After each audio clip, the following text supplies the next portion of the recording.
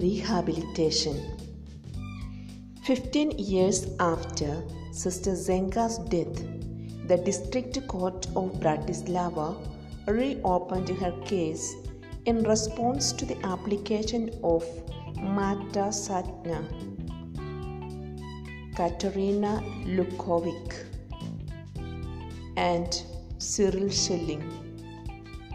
The verdict of 17 June 1952, involving Sister Zenga and those accused along with her, was re-examined. A special section of the District Court decided to exonerate Marta Satner, Katarina Lukakovic, and the deceased Cecilia Schelling from the charge of high treason. The court quashed the sentence of the former state law. All other decrees of the legal procedure T.S. 3rd 43/52 were annulled. Since the sentence of 1952 had been based on false evidence, namely Sister Zenga had been consciously led to believe that the convicted patients were condemned to death, and that provoked her to help them flee. The Supreme Court of the Socialist Republic of Slovakia decreed on 18/11/1970 that the defendants, even under the law of that time, could by no means have been guilty of high treason. The records of 6/4/1970 contain the following passage: "There is no proof of any criminal offense which could have justified the verdict of high treason, neither according to the present legislation nor the law of those days. What the accused had done did not endanger public life, and was therefore not punishable. Moreover, the members of the State Security Service could have prevented this help towards the escape, rather than provoking it. The Court of Justice of Bratislava has annulled the verdict. But who can restore the life of the condemned? Who can undo the grief, the hurts, the terrors undergone?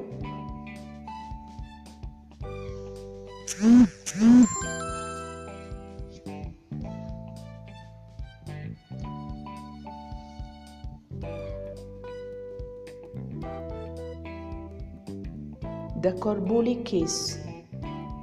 A certain Pavel Corbuli was responsible for the judgment of 17th June 1955. The presiding judge of the division bench signed the sentence with his own hand. Many years later, it became known that this man had left the church in those days in order to keep his position. Pavel Corbuli passed the hardest sentence in the name of the Republic. He condemned many to lifelong imprisonment and passed many a death sentence. His wife remembers that inevitably before he had to pass a sentence, he would continue drinking and smoking the whole night. He didn't have the courage to be true to his own feelings and to act accordingly. Instead, in constant contradiction to his true self, he became outwardly ever more authoritarian and merciless. Moscow later demanded that all the crimes and judgments of those days be re-examined. Pavel Corbuli was forced to think again about the period of his life. The party members, habitually suspicious, observed their agents very closely. They had not failed to notice the doubts and uneasiness of the presiding judge. They also noticed that in his despair, he had contacted people who were suspected by the state security. The doubts regarding Corbuli's credibility increased, and he lost his office as a judge before he could defend himself. Not enough with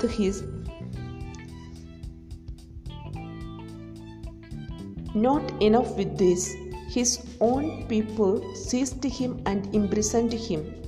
Irony of fate.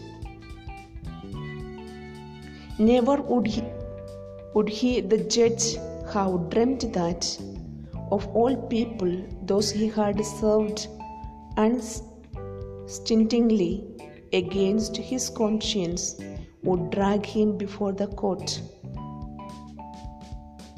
Never would the judge have dreamt that, of all people, those he had served unstintingly against his conscience would drag him before the court. Night after night, he tormented himself with questions. He was accused of having subversive contacts and doubts about the socialistic system. Compared with others, he was sentenced to a relatively short punishment. After his release, he seems to have said to one of his former colleagues, "Before passing a sentence, one should first personally experience life behind prison bars." After his imprisonment, Pavol Corbuli was no longer allowed to perform his function as judge. He earned his living with casual work as a lift boy or by passing posters.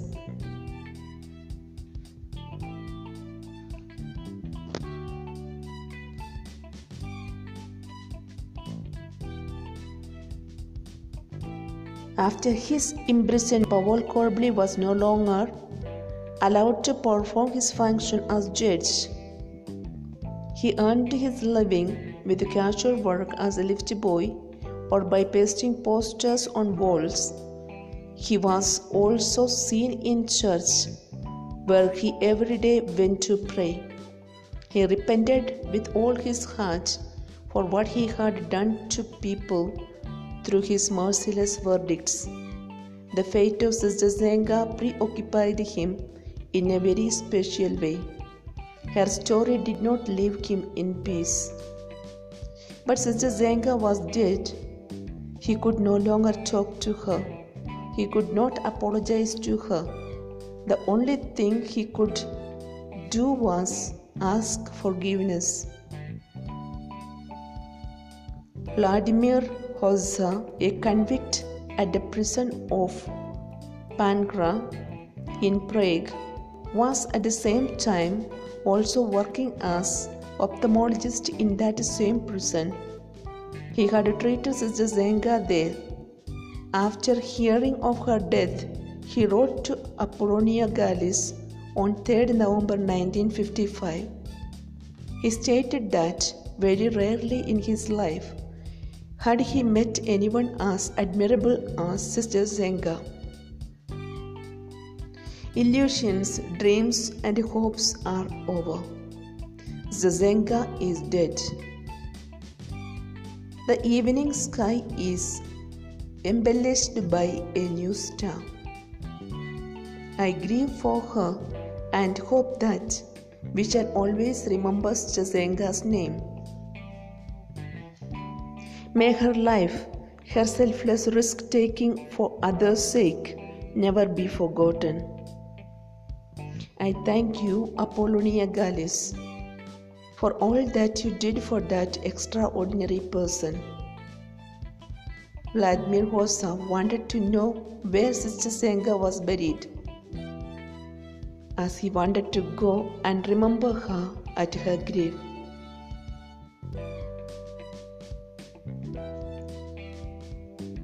Every happy person carries God within, and happiness can be found in a grain of sand in the desert.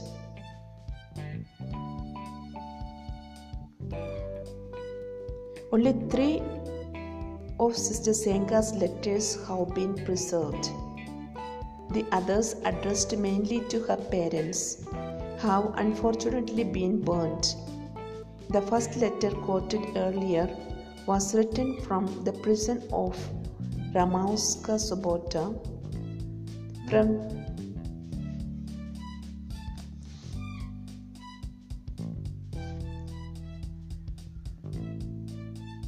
From there she managed to smuggle it out, describing her condition after being sentenced. The second existing letter was addressed to her brother Cyril. She wrote it for his namesake on 1st July 1947, in the hope that